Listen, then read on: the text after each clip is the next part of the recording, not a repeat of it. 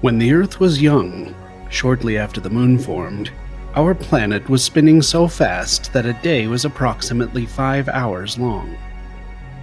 During the intervening billions of years, the dragging effect of the Moon's gravity slowed the Earth's spin to the 24-hour day we now observe. Approximately 50,000 years in the future, this continuing effect will slow the Earth sufficiently that a leap second will need to be added to the clock every day if we wish to maintain our current calendar. The Moon is also very slowly moving away from the Earth as part of this process.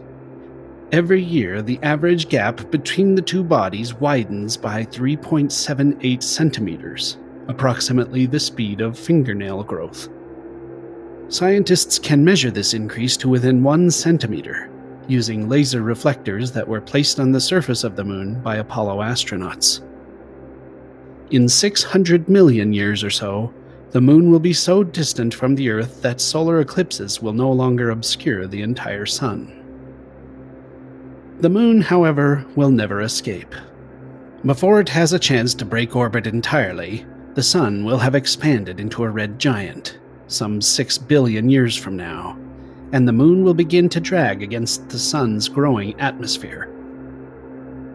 Luna's orbit will then decay, and it will begin to fall back toward Earth.